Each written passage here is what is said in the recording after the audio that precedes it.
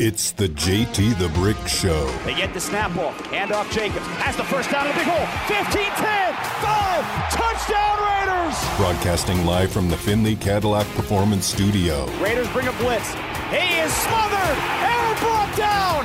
Max Crosby came around for the sack. Your silver and black home to sound off for over 20 years. Snap to Carr in the shotgun. Back to pass. Climbs the pocket. Eyes downfield. Fires a strike to Devontae at the 25. Breaks away 20. 15, 10, 5. Dives. Touchdown Raiders. And now, here's JT the Brick. Welcome back, everybody. My final hour of the week. This is a 7-day work week, Bobby, and no one cares. We work Sunday. We work Sunday all day. I did the Mad Dog show Sunday night, 8 to 11. Then we worked Monday. We're here Friday, if you call this work. We got Saturday tomorrow with the Raiders. Then Sunday, I'm back on Mad Dog. So we are in the cycle here of football season, which we don't mind. The dead zone is the summer when there's not much going on. No football, nothing. This is just the opposite. So we love a 7-day work week here, and we love Modelo. In about an hour, see, I was at home today. We had a little bit of a technical issue.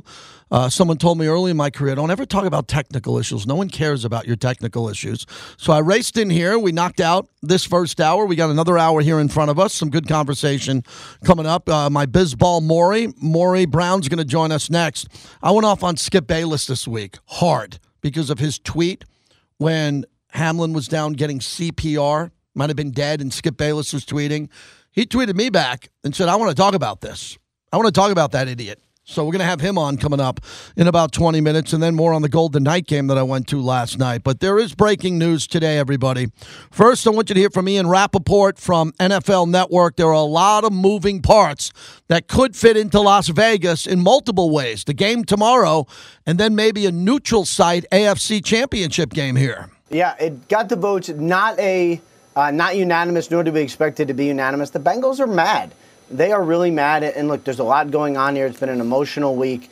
There's been so much of the focus has been not on football. But as far as just the football part of it, what the Bengals feel, guys, is not just they should go by the rules, although that obviously is what it is, but they feel unfairly penalized. They are a division champion. They won the AFC North. There is a possibility that they lose to the Baltimore Ravens twice and still win the AFC North, which has happened before. It has happened. Teams have lost to an opponent twice and still won the division. But they feel like they win. They should just win. You get the good, which is seeding in possible home games. You get the not good, which is a tougher schedule for next year, a draft spot that is higher than maybe you would want. There's some good, there's some bad. They feel like they only got the bad because they didn't guarantee a home game. So they are not happy. And there's some others that aren't happy as well, but as Roger Goodell said, there are no perfect solutions, and this is what the NFL has chosen. Yeah, and I agree with everything. It's not perfect. Cincinnati's not happy. There could be a neutral site AFC championship game if it's Buffalo and Kansas City. I think the neutral site is Indy because you look at where Kansas City is and Buffalo. Neutral would be Indy, and I'd want that game in a dome, and that's why I think it could help Vegas. Let's assume they play. It's going to be Kansas City and Buffalo, but I don't want to assume that the Raiders are going to lose. If the Raiders win and knock out Kansas City has to play week 1. And they'll play at home. They won't get the bye week. Buffalo will. But still, Buffalo and Kansas City could meet in Las Vegas for the AFC championship game. If I was a betting man, and I'm not, the neutral site would not be Las Vegas, which is far from Buffalo. The neutral site would be Indy. And I think you have to play it in a dome. If you're going to be real neutral, you can't put it in Pittsburgh. Every Buffalo fan's going to drive to Pittsburgh. Every Buffalo fan will drive to Pittsburgh. You can't put it in Cleveland. Every Buffalo fan will drive to Cleveland. So where can you put it? You're not going to put it in Florida. You could, but you could put it in Miami. You can put it in Miami. You put it in Las Vegas. But then that means Buffalo's got to go real west. Kansas City, it's not next door. That would be neutral, but it'd be a dome. And that's why I like the dome. I like the dome scenario there. So I don't know what's going to happen. I don't care. I care about the Raiders getting to the playoffs. I care about the Raiders beating Kansas City. But if there's a chance, as Chris Matthews said last hour, well, we have different, and Indianapolis does have they have a lot of hotel rooms because they get the Super Bowl and the Final Four there. So they have the place to do it, but it's not Vegas. So if you're thinking, and one of the greatest weekends out here are AFC, NFC championship weekends, you get 2 games. For years, my buddies and I, we play golf in the morning. And then we have the back-to-back games. It's incredible. It's really fun. But we'll see how that plays out. Damar Hamlin, the breathing tube was removed. He did a FaceTime with the team, which is great. So he's coming out of this. I don't know what that means. I don't know if he'll ever play football again. I don't know what's happening. It seems like he's moving his hands and toes. He's speaking, and that's a miracle considering what happened on Monday. On Monday, there was a really good chance he died on that field. That's what the week looked like on Monday. And then if he died in that game, thank God he didn't, I think all the games would have been canceled this weekend. I think they would have canceled the NFL schedule. They just would have moved everything back a week. It would have been too traumatic. And now that he's coming out of that, they're going to play games, but they're not going to make up the Bills and Bengals. And that's why Ian Rappaport said the Bengals aren't happy with this deal, because the Bengals were going to beat Buffalo that night. They were the better team that night. They were up 7-3. They were driving, and Buffalo didn't look like they were getting off to a good start. Who knows what would have happened? So the breaking news today, in the wake of the cancellation of the Bills-Bengals game, the not the scenario, here are the scenarios based on what happens coming up here Saturday and Sunday. If Buffalo and Kansas City both win, the Bills and Chiefs play at a neutral site in the championship game. That doesn't mean they're going to get to the championship game, right? But it's that this is the scenario they put up. If Buffalo and Kansas City lose, okay, there's still an opportunity that we'll be talking about. Buffalo will have the bye week because they beat Kansas City this year. And that game, again, could be played neutral site. And then, depending on what happens with Cincinnati-Baltimore on their location for the wild card, if they play each other in the wild card, because they're playing this weekend, if they happen to match up in the wild card, they're going to flip a coin because Cincinnati plays one less game than Baltimore because they canceled the Bills game. They'll flip a coin when it comes to the location of that game. Everybody got it? Not the end of the world. This is the ultimate statement about stay in your lane and don't complain. And I think most of sports radio is going to get that. Sports radio is now a lot about debating and topics and who's debating this and that and who wants to take the other side on purpose. No, there's nothing to do here. On this situation, everybody calm down, everybody relax, and follow what the commissioner says. This is why they have a commissioner who makes all this money, $40 million a year, because he's got to make some tough decisions that people are upset about. And when people are upset about it, the commissioner gets the heat. The commissioner gets the heat, and that's why he gets paid all that money. Just like politicians who don't make a lot of money, but they all seem to retire with millions, right? They make tough decisions. Not really compared to the commissioner, and that's where we stand here. So back to the game. If you didn't hear my conversation with the head coach at the end said that this is the best fan base he's ever coached for. He didn't say that's scripted. He didn't come to me before it and put us in the chair and mic us up, and he didn't say, hey, JT, at the end, set me up. He said that at the end of the interview, and I thought that was pretty cool from his point in time. He was never welcomed here. I take that personally. I do, and a lot of fans are sitting there screaming at the radio and yelling at me now, and I don't care because you can know where to find me. I'm live, and I'm in person. You can find me. I'm not saying that this is the greatest head coach of all time. He didn't make the playoffs. The other coach did. But the issue is he's trying to make it work. He sat down with me every week. He answered every question that was reasonable. And I think at this point in time, they got a lot of cleaning up to do. We all know what they have to do going forward. The other big topic this week, other than what happened to Damar Hamlin, was that Derek Carr has been deactivated. So we all know that Derek Carr is pretty much coming to an end here. Derek Carr is coming to an end. And how do we all feel about that? We had a good idea this week. There are a lot of Derek Carr fans. Kansas City game is going to be there this Saturday. I'm sure we're going to see a lot of Carr jerseys. Be a lot of Carr jerseys and a lot of Carr fans there. His brother spoke up and defended him. Devontae told us this week. That he plans on being back because other people were speculating that wouldn't be the case. And the coach and the GM are going to have to figure out who's going to be the next quarterback. So Jarrett Stidham has a really good chance to secure an invitation to be the starting quarterback next year if he plays well in this game. And there should be pressure on him in this game. Let me tell you why. If you want to decide on him being the quarterback of this team long term, that means he's going to have to lead the Raiders to the playoffs and win playoff games. How much pressure is that? Enormous, correct? Well, handle this pressure against Kansas City. This is not some tryout where if he fails, everybody goes, oh, you're the quarterback next year. The upside for Jarrett Stidham is if he plays a brilliant game And Josh McDaniels and Dave Ziegler look at each other and say, whoa, wait a second. We got Tom Brady on speed dial. We got Jimmy Garoppolo on speed dial. Jarrett just had 2 games, 500 yards total offense. Should have beat the Niners and beat Kansas City. We got to look at this differently. Or the other hand is you look at all of your options. And the options are the college quarterbacks who are really good because the Raiders will have a high draft pick. Tom Brady, Jimmy Garoppolo, and Aaron Rodgers. And that makes for some good radio in the offseason. If Jarrett Stidham plays well, you think I'm going to forget about Tom Brady? You think I'm going to come in here on Monday and say Brady's off the table? You're nuts. So that'll be an offseason conversation. I will tell you this. If you can't win and win a playoff game with a $40 million quarterback, as in Derek Carr, who I think the world of as a person, you can't spend $40 million on a position, any position going forward per year, and not win more playoff games. Does that make sense? You cannot put $40 million or $45 million into the quarterback position the way this cap is set up going forward and not think you have a chance to win the Super Bowl.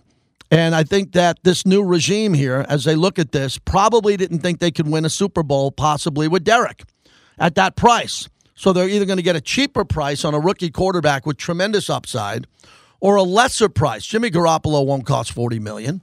Tom Brady won't cost $40 million. He shouldn't if he comes here. The brand of Tom Brady is worth $50 million a year. But him at the very end of his career, 45 going on 46, is not worth that. So the money's going to be really important. As we take a look at the Raider roster, the deconstruction of this roster, if Chandler Jones and Perryman were healthy, they'd be playing in this game. Now that they're not playing, you're going to see more guys play, which I like about this. I don't know an answer to Nate Hobbs. I had a gentleman ask me at the hockey game. I was talking to him in the concourse in between periods. We were talking Raiders, and he said, would you bring back Nate Hobbs and Rock Ya-Sin? I said, well, that's a really good question. I think Nate Hobbs is a building block here. I don't love the way Nate played the last couple of weeks. I do not. And Rock Ya-Sin's been hurt a lot, and I wasn't thrilled with his performance. He didn't play anywhere near the level of Casey Hayward, who played here last year and went with Gus Bradley. And he's not a great corner to begin with. He's good. He's not great.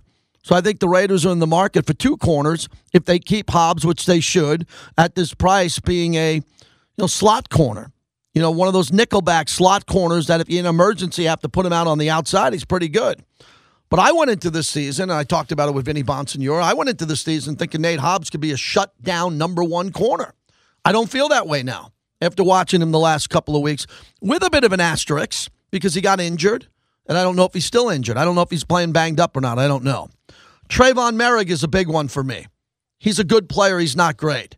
He needs to be much better. He better have a big offseason here because he's a center fielder.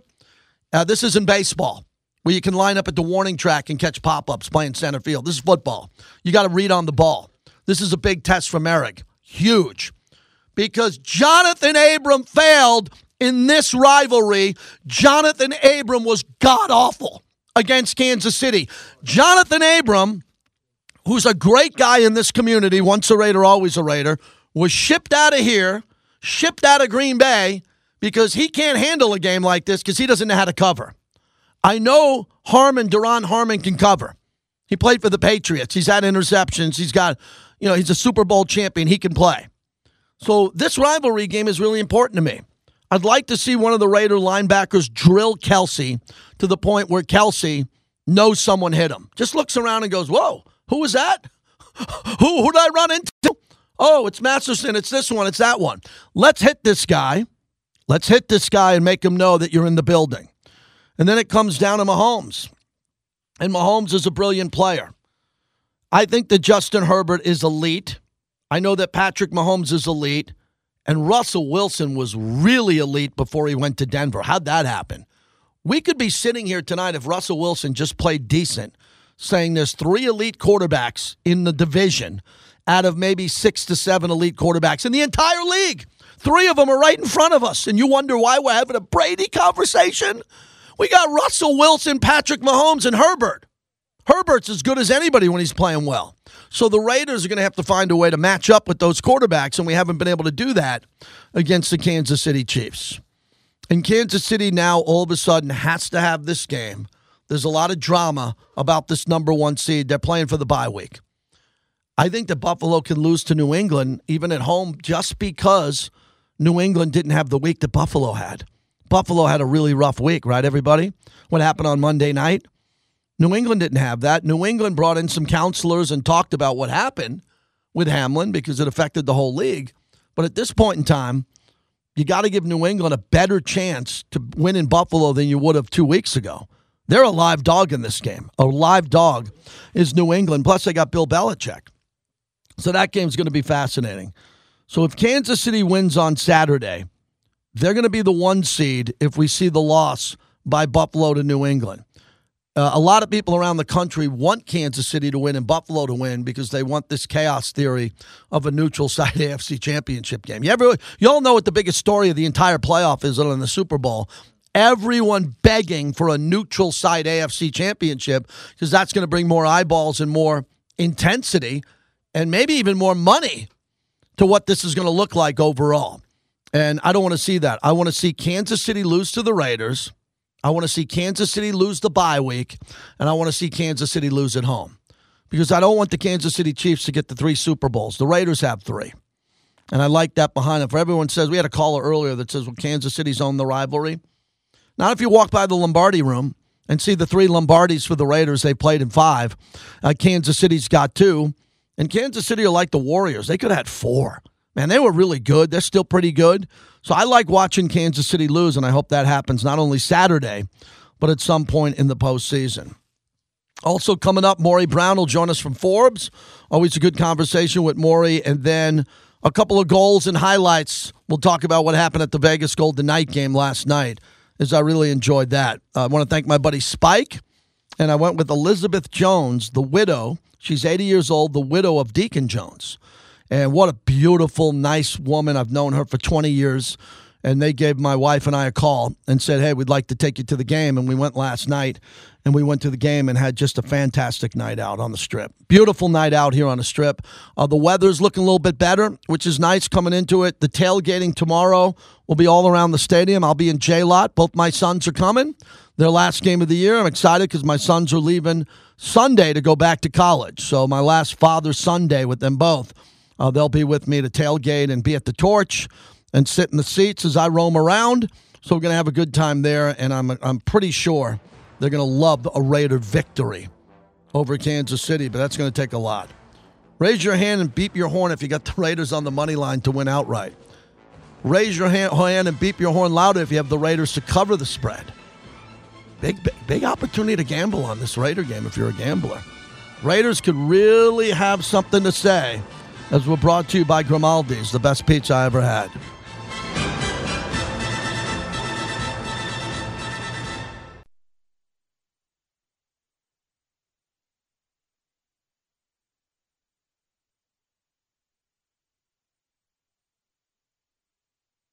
Snap to Carr, back to pass, trying to find Adams near sideline, caught it!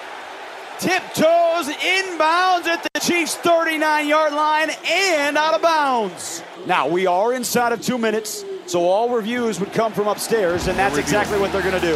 After review, it is an incomplete pass. It'll be 4th down. JT, welcome back as we continue here on a Friday. Man, the weather's wild, gloomy, getting better hopefully as we get ready for a Saturday game coming up with the Kansas City Chiefs. Thanks for listening to Raider Nation Radio, and we really appreciate in the new year you're listening on the mobile app. We see those numbers. We see those streaming numbers. It's big for us. It's a really big number, and thank you from all over the country. Whenever you're listening or calling, I'm really excited about that as we go into the new year. Before I get to Maury Brown from Forbes, always a good conversation with him, I want to jump in here and start off by talking about the Hall of Fame. They just went from the semifinals to the 15 finalists to the Hall of Fame. And Eric Allen didn't make it. As I introduce him every week from the Torch, I introduce him as the 6-time Pro Bowler and the semifinalist for the Pro Football Hall of Fame, hoping he'd become a finalist. And he missed out again this year. And Eric is a great friend and a brilliant player, and he knows that all of you love him out there. Everybody, he has so much time for everybody. He's on so many platforms here with us. He's fantastic. So I tweeted out the other day, congratulations to Rondé Barber. He's a finalist now. 47 interceptions. Albert Lewis, 42 interceptions. And Darrelle Revis, who's one of the greats of all time, 29 interceptions for becoming finalist for the Pro Football Hall of Fame. Eric Allen, who missed out, has 54 interceptions. So when you think of what Eric did, and I talked to Dave Ziegler about it too, he said, wow, 54 interceptions. That's tremendous by Eric. So keep pulling for Eric Allen. We're going to get him in at some point, and he deserves it. He played with Jerome Brown, Reggie White, Seth Joyner, for Buddy Ryan, in New Orleans for Ditka, and then came to the Raiders. His last ever game was the Tuck Rule game, and played really well for the Raiders too. So he's had a hell of a career, and I just wanted to mention that. For those who did make the cut, offensive tackle Joe Thomas, who went to the Pro Bowl 10 times in his entire career. He's a lock to get in. You know, he never played in a playoff game. Played all 11 seasons with the Browns. Never made it to the playoffs, let alone winning a Lombardi trophy. But wow, what a career he had. He had too many quarterbacks to name, too many bad quarterbacks, and he's a lock for the Hall of Fame. That tells you how great of a player he is. And I mentioned Darrelle Revis. I think he's a first ballot. Revis was a hell of a corner, man. Hell of a corner for the way he was able to play. And then a lot of the other names that I'm looking at here quickly, you know, there's some great ones. You know, among the first-timers, the Colts great Dwight Freeney, who was a 7-time Pro Bowler. He was a great player. And then a bunch of receivers that are really good. Oh, also on the defensive side, the rest of the list, Jared Allen, tackle Willie Anderson of Cincinnati, Devin Hester. I think Devin Hester's a Hall of Famer, not only as a wide receiver, but clearly the greatest returner of his era. Wide receiver Torrey Holt, you can't leave him out because Isaac Bruce is in, Kurt Warner's in, and Marshall Faulk's in. And he was part of that team, so he deserves to get in. Andre Johnson, what a beast he was in Houston. Man, a nasty, nasty, over-the-top, big receiver. A lot of similarities to Devontae Adams in size and strength. Linebacker Zach Thomas, a lot of people think he's been waiting too long. DeMarcus Ware, the defensive end. I think Reggie Wayne's going to make it in this class. Linebacker Patrick Willis. And one of the only players not to make it from the dynasty team of the Dallas Cowboys in the 90s, Darren Woodson, who's back on that list again. But I wanted to use this time to mention Eric Allen, who we'll all see tomorrow at the Torch, and the fact that Eric, I hope he's getting closer and closer, man. I really do. I think Eric Allen should widely be considered. I consider him a Hall of Famer. And those numbers, 54 interceptions, speak for themselves. Now, Maury Brown, my conversation with Maury Brown's important. I wanted you to hear this because Maury works for Forbes. He's in business, and he's into sports. He covers baseball mostly and football. And Maury reached out to me because he heard me and saw me. He listens to the show I do at night on Sirius XM. And he saw my tweets as uncharacteristically this week on the radio. I went after Skip Bayless almost every day this week because of his tweet. And the tweet that got me so enraged was the fact that as a young man, 24 years old, was lying on the field and could have died. Skip Bayless was tweeting about him and the potential for that game to start up again. And when I saw that in real time, it bothered me. It really did. Damar Hamlin, all of his teammates were surrounding him, and he was fighting for his life. Now, to Skip's credit, he might not have realized at that time that they were performing CPR on him, but too bad. He was the idiot who decided to tweet while he was down on the ground. He wasn't gone in the ambulance. He wasn't at the hospital. Skip was tweeting while that young man was down on the ground.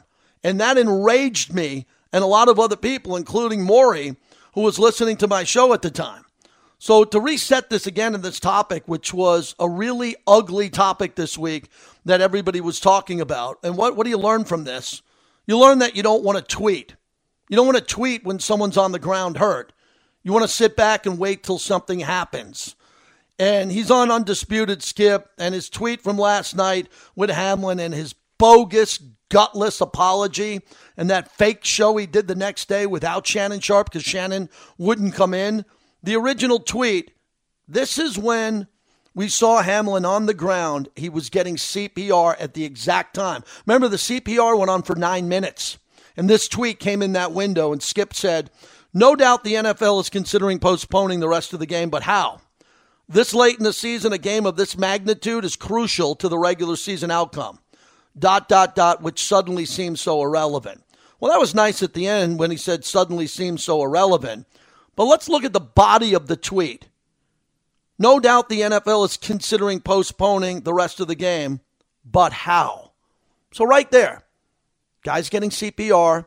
He could be dead or dying. And Skip says, but how?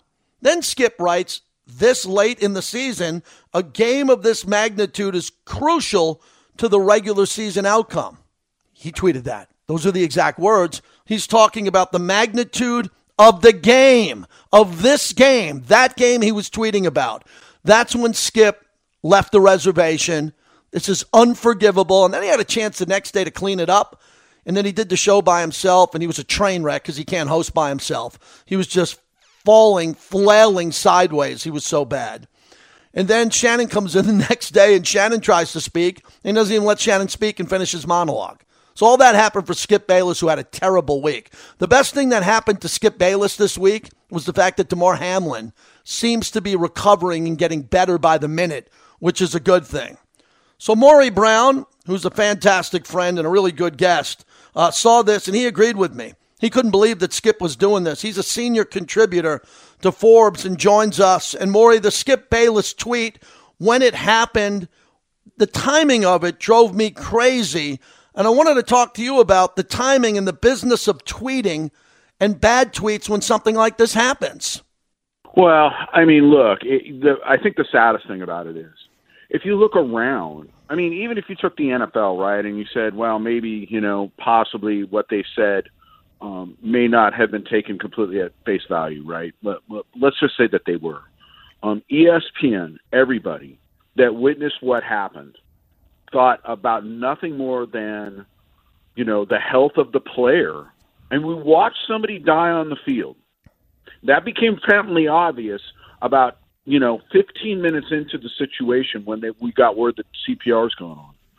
So, anybody out there with a pulse should be sitting there worrying about the health and the well-being of this individual. It's not a player. It's not some, random product. It's a person.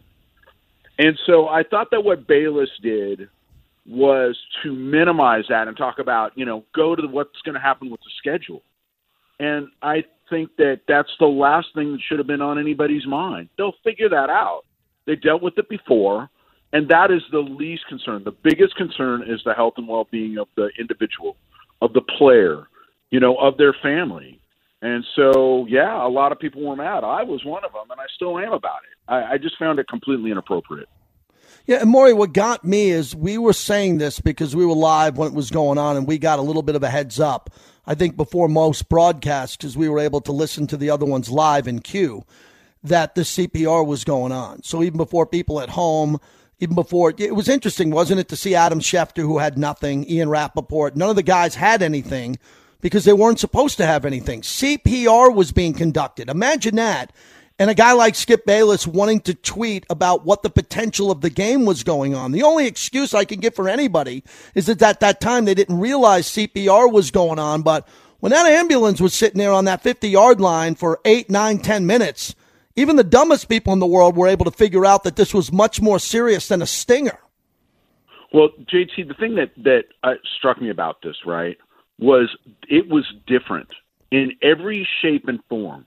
Before even the word of CPR had happened, you saw how the players basically surrounded him and made sure that the cameras couldn't get in there while it was going on. You could see the distress.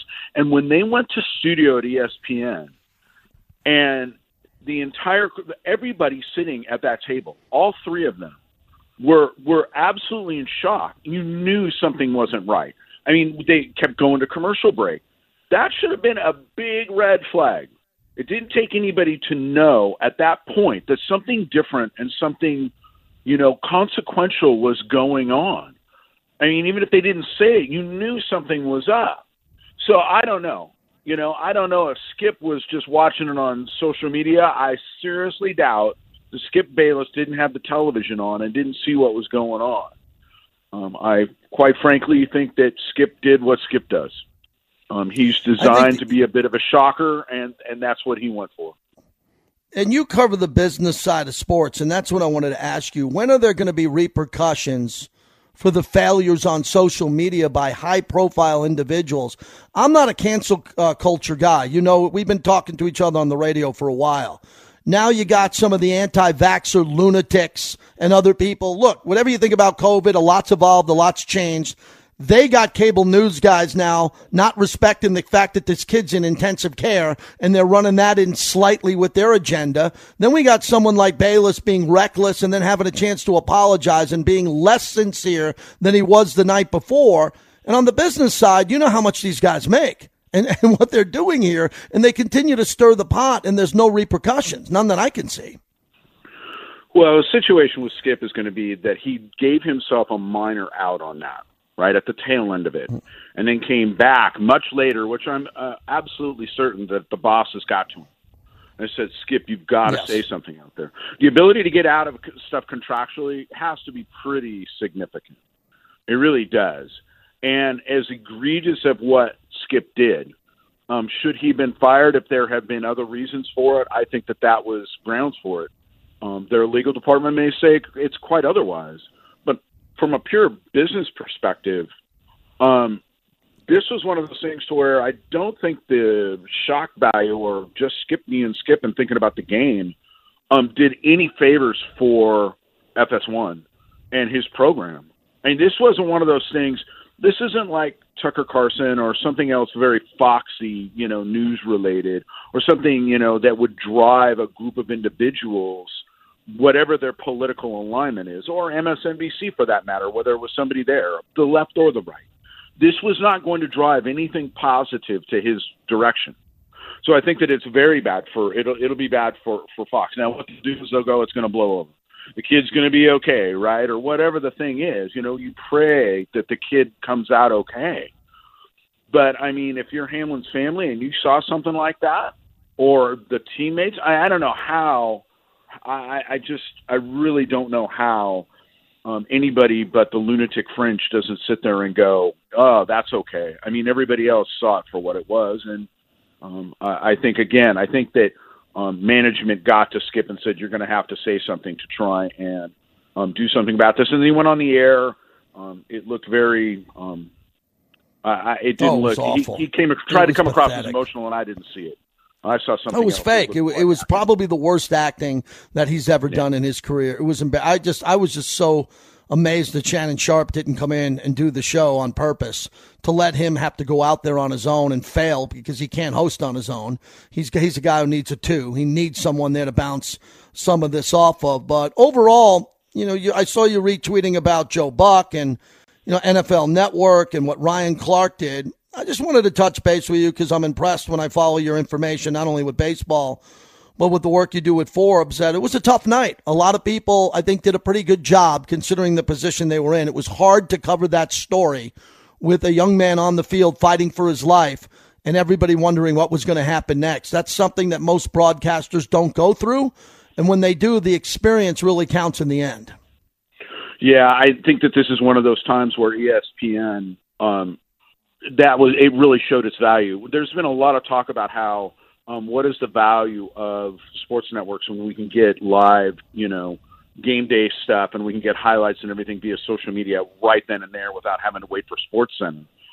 But Scott Van Pelt did a fantastic job. Everybody did. I thought a very good job. They handled it sensitive. It was a very sensitive information, and it seemed genuine.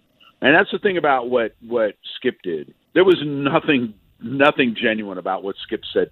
Every single individual that was on air came across, again, as genuinely concerned. And I don't know how to really describe this other than the fact that it's historical what we saw for all the tragically wrong reasons.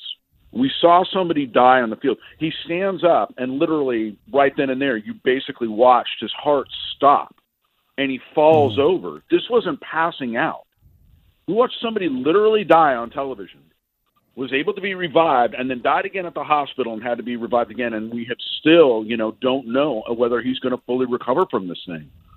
So it was hugely consequential and historic. It was different than every other thing that has ever happened. And again, I think that ESPN and other networks, I thought CNN did a good job with Bob Costas and other people that were medical professionals talking about what happened. You got some context that you cannot get straight off of social media. It was really at that point where I think the networks really shined and provided the context that people needed. They wanted to know what was going on with this individual, that is going through a horrible thing. And I think that, again, they really came together on it. Thank you, Maury. Good to talk to you. We'll get into baseball next time. All the best, and look forward to talking to you again real soon. Appreciate you.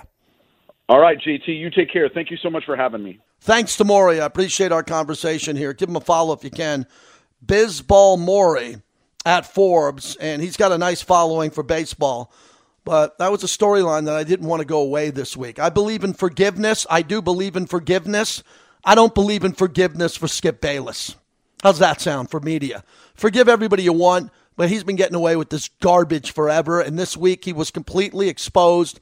His bosses, the people behind the scenes, didn't have the balls to do anything because they're so desperate for people to watch that show that has a tiny audience to begin with compared to Stephen A. and ESPN that they can't afford to lose Skip. If they didn't have Skip, that whole morning and that whole day part would crater. That's why they overpay him, and that's why every time he does something stupid and has to give a little bit of apology, everybody moves on 4 or 5 days later. I wasn't going to let Skip move on 4 or 5 days later. JT, we continue with our coverage of the Kansas City Chiefs and final thoughts on what it will take for the Raiders to come through and win this game. Not close. This isn't NASCAR. You don't get points for coming in sixth. You don't get points for coming in second. You don't get a silver medal here. You got to beat Kansas City. Let's be there Saturday to watch it happen on the flagship of the Raiders, Raider Nation Radio.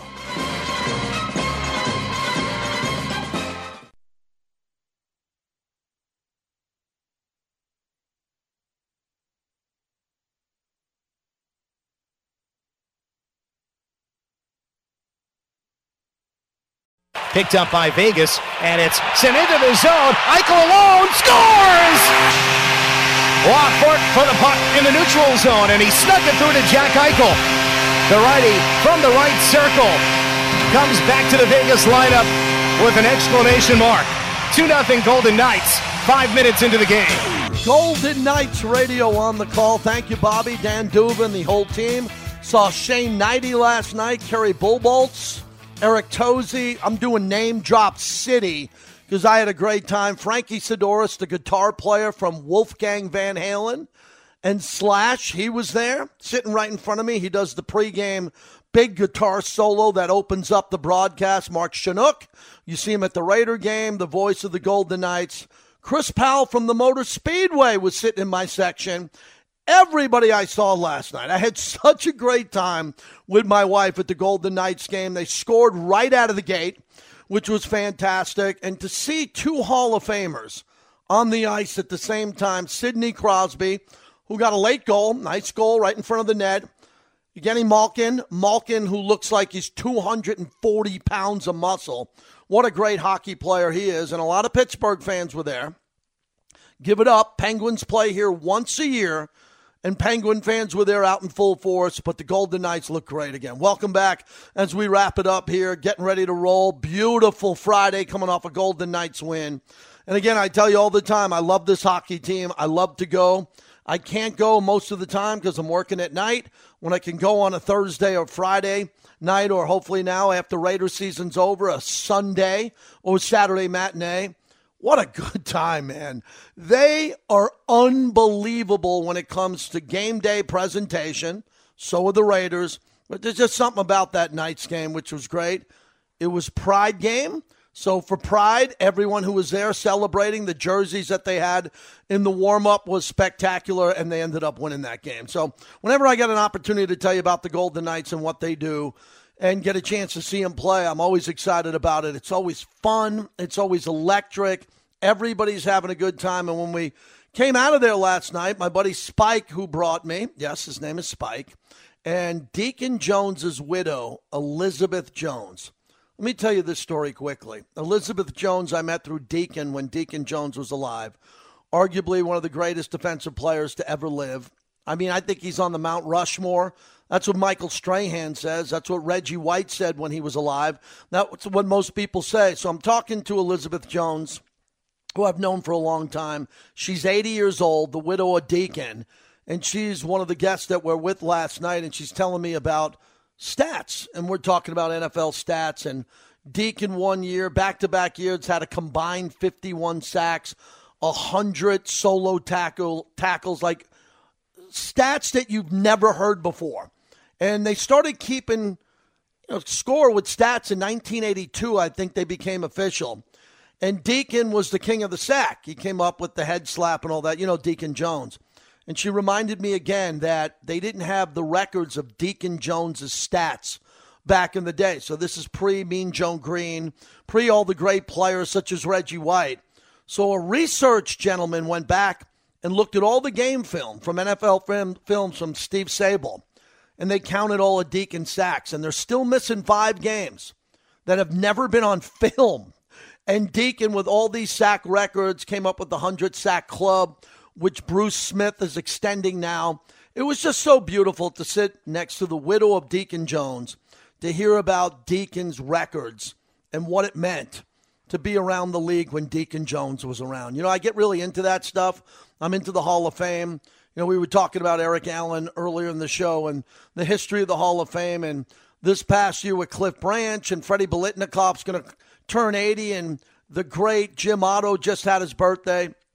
When we look back, and I know I'm rambling here, at the great records of all time, please go on YouTube. Please spend a minute and go look at the history of Deacon Jones and what he was able to do and how great of a player he was. Just unbelievably dominant. I have a framed jersey that I got about 15 years ago from Deacon and his wife, Elizabeth, that's in our studio here at Lotus Broadcasting, and it's one of my most valuable pieces of memorabilia I have, and we have it up here in the building because I always want to think of Deacon, Jim Brown, Deacon Jones, all the players that I had the pleasure and was so fortunate to meet.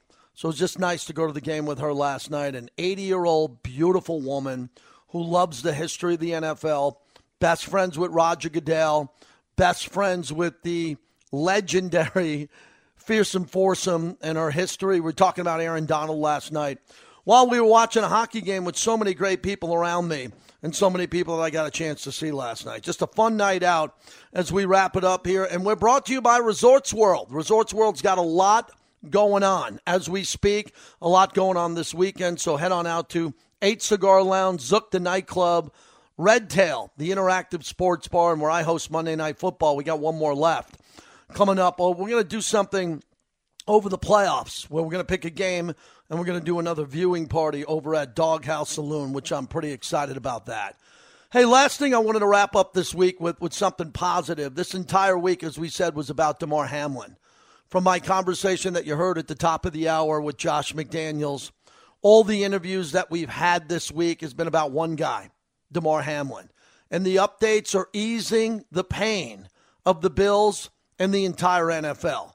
So every day we're looking for better and better news. We're not talking about what the Bills are going to have to do in the postseason, how they get there. But I wanted to wrap up the week as the Raiders are wrapping up the season by reminding everybody I picked the Bills to win the Super Bowl.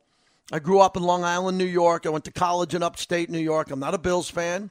I was in attendance for Wide Right, their most famous loss against the Giants and Bill Parcells. Whitney Houston there singing the anthem. I'm pulling hard for them. And I think I'm pulling hard for them even more because of what they went through this week. What they went through this week and what Damar Hamlin is going through still and what his mom is going through and everybody. Think of this week. I write a journal every week. Just put a couple notes in a binder and I save it. Been doing it for 20 years. And this week there were a couple of journals about Damar Hamlin and what it meant to me. It meant a lot to you and all the callers who called in and all the kids who were affected, the high school kids, the football players, all the athletes who watched this week and learned a lot about competition, brotherhood, and sports. So that's it. We wrap it up. Thanks to Bobby Machado for a great week. We'll see you tomorrow at the Torch, Saturday. Get ready for that. Eric Allen and I will be hosting the pregame show for the Raiders at 11:15 at the Torch. I'll be out at the tailgate in J-Lot with the Black Hole. And we'll say goodbye at the Modelo Cantina on the postgame show to this Raiders season. And there's going to be a lot of business going on in the offseason. And we'll cover it all right here on the flagship of the Silver and Black, Raider Nation Radio. Have a great weekend, everyone.